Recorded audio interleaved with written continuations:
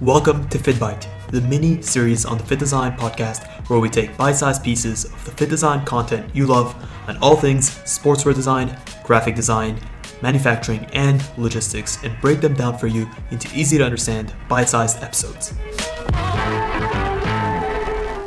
What's up, design family, and welcome back to another episode of FittBite, the mini-series on the Fit Design podcast, where we take bite-sized pieces of the fit design content you know and love on all things sports fashion, graphic design, manufacturing, and logistics, and break it down for you into easy to understand bite-sized episodes. On today's FittBite, we'll be looking at my top tips as a fashion brand builder and sourcing specialist in terms of the red flags to avoid when dealing with manufacturers from overseas. The manufacturing component can be one of the most nerve-wracking components for most people, especially when setting up a new fashion brand. There's a huge upfront investment, and most times you have absolutely no guarantees that the product is going to turn out as promised. On today's FittBite, I'll be giving you guys the red flags to avoid when dealing with manufacturers so that you can hopefully mitigate the risks that you're voluntarily exposing yourself to and make the right decisions on who you want to work with. Number one on my list is a manufacturer that doesn't take the time to ask questions, to get to know you, your brand, and to basically understand the full scope of the project. Why is this important? You'd think someone who is easygoing and someone just moving the process along might be someone you want to work with, but bear in mind, manufacturing product is an extremely technical and laborsome process. There are so many details at play here. So a manufacturer that doesn't take the time to ask the right questions, to find out what your brand's about, what requirements you have in terms of the product, the quality, the materials, the packing way, the delivery address, the delivery time frame, what methods of delivery you want to use.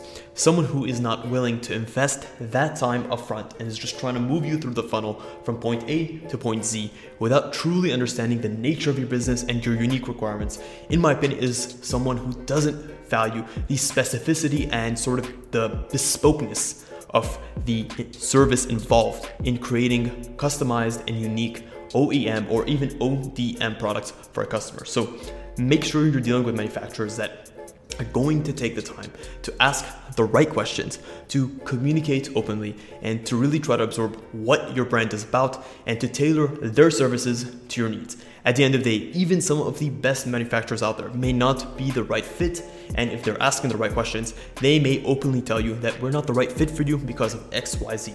This is the type of supplier and manufacturer you want to work with on a long-term basis. Number two, you want to avoid a supplier that is super slow in their response times and inconsistent with the quality of service that they provide. The manufacturing component is going to be one of the greatest variables of your business. So making sure that you have a supplier that can be a partner to you, that can grow with you long term and can provide on-demand support when you need it is going to be key. These are the types of people you should work with.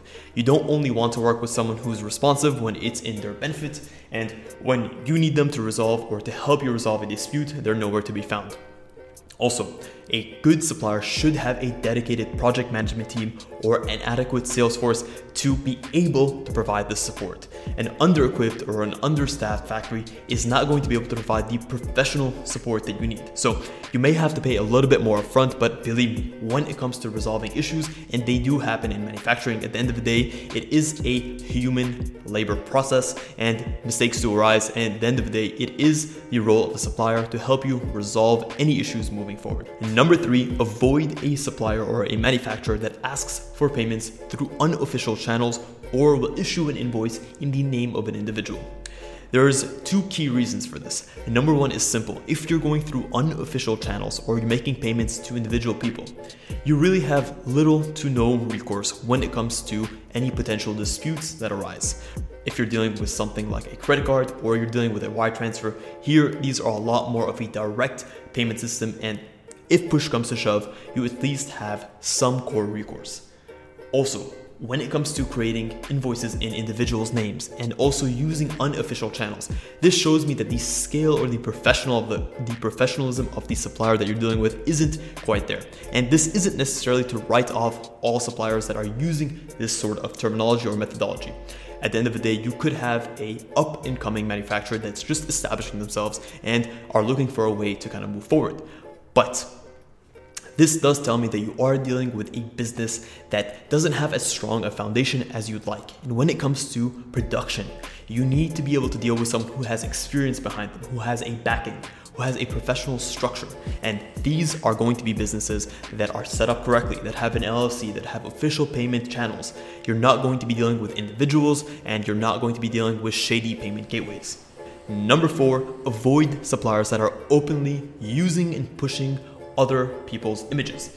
They may come at it from a point of view that, we've provided products to this person or brands XYZ. This is why you should trust us. And chances are this is a complete lie for 2 core reasons.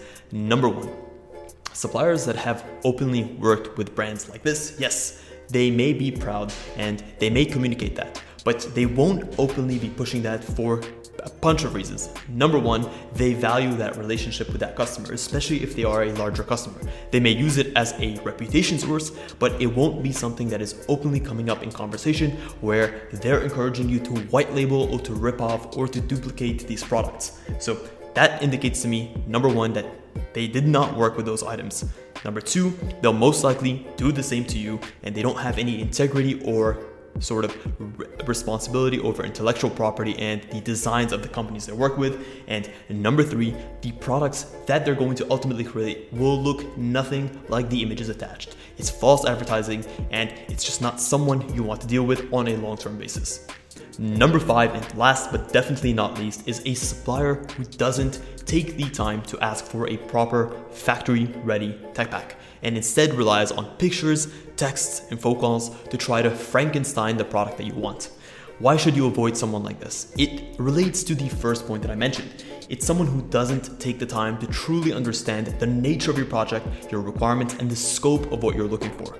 A tech pack is an essential component of any custom product design process, and a supplier that doesn't ask for a tech pack or require a tech pack, number 1, is not a supplier of reputation and someone who's used to dealing with higher end brands and brands that are more established. And that's not the kind of factory or the kind of business that you want to associate with and you want to be spending thousands and thousands of dollars with. 2, the lack of a tech pack for me indicates a factory or a supplier that is just trying to get you through the door as a quick cash grab. They're just trying to get you in and promising you the world, and in return, they will give you nothing close to it. And 3, someone who is trying to Frankenstein a product off images and texts. Again, this shows me a lack of professionalism and is a clear indicator of someone and a factory that you don't want to work with, that you don't want to associate with, and that won't have your back when push comes to shove. Take the time to create a proper tech pack. You're going to save yourself a lot of time, money, and headache in the long term. If you're interested in tech pack design services, our brand, Fit Design, offers full-scale factory-ready tech packs. You can check the link in the description below. I guarantee you guys, you won't find a better service out there. If you guys want to do it yourself, you can also check out the design or the video that we put out in terms of the core components of a factory-ready tech pack. So you have 2 options there. You have no excuse. Create a great factory-ready tech pack and make sure that you're dealing with a supplier that requires this of you. Well guys, that is it. That is a wrap on this FittBite. To recap quickly, we looked at the top 5 red flags to avoid when dealing with manufacturers. Number 1 was those who don't take the time to ask the right questions. 2 is those who are super slow and inconsistent with their response times. 3, when they request payment through unofficial channels and to individual people. 4, when they use and advertise other brands' images. 5, when they don't ask for factory-ready tech packs and instead rely on pictures and texts to Frankenstein your products. Well, guys, that is it. Hopefully you learned a thing or 2. Also, if you want to schedule a one-on-one consultation with me, we can discuss anything you want, from personal style to setting up your own fashion business, creating unique and customized product, sourcing and marketing your fashion brand. Definitely check the link in the description and you guys can schedule a one-on-one call. Also, if you enjoy this type of content and want to listen to other episodes like this, consider subscribing to this podcast playlist, whether you're listening on Apple Music or on Spotify. There's going to be something for you. Guys, thank you so much for tuning in to this episode of FittBite. Until next week's episode, stay awesome. We hope you enjoyed this episode of FittBite. If you did, please consider leaving a review below. It really does help us out.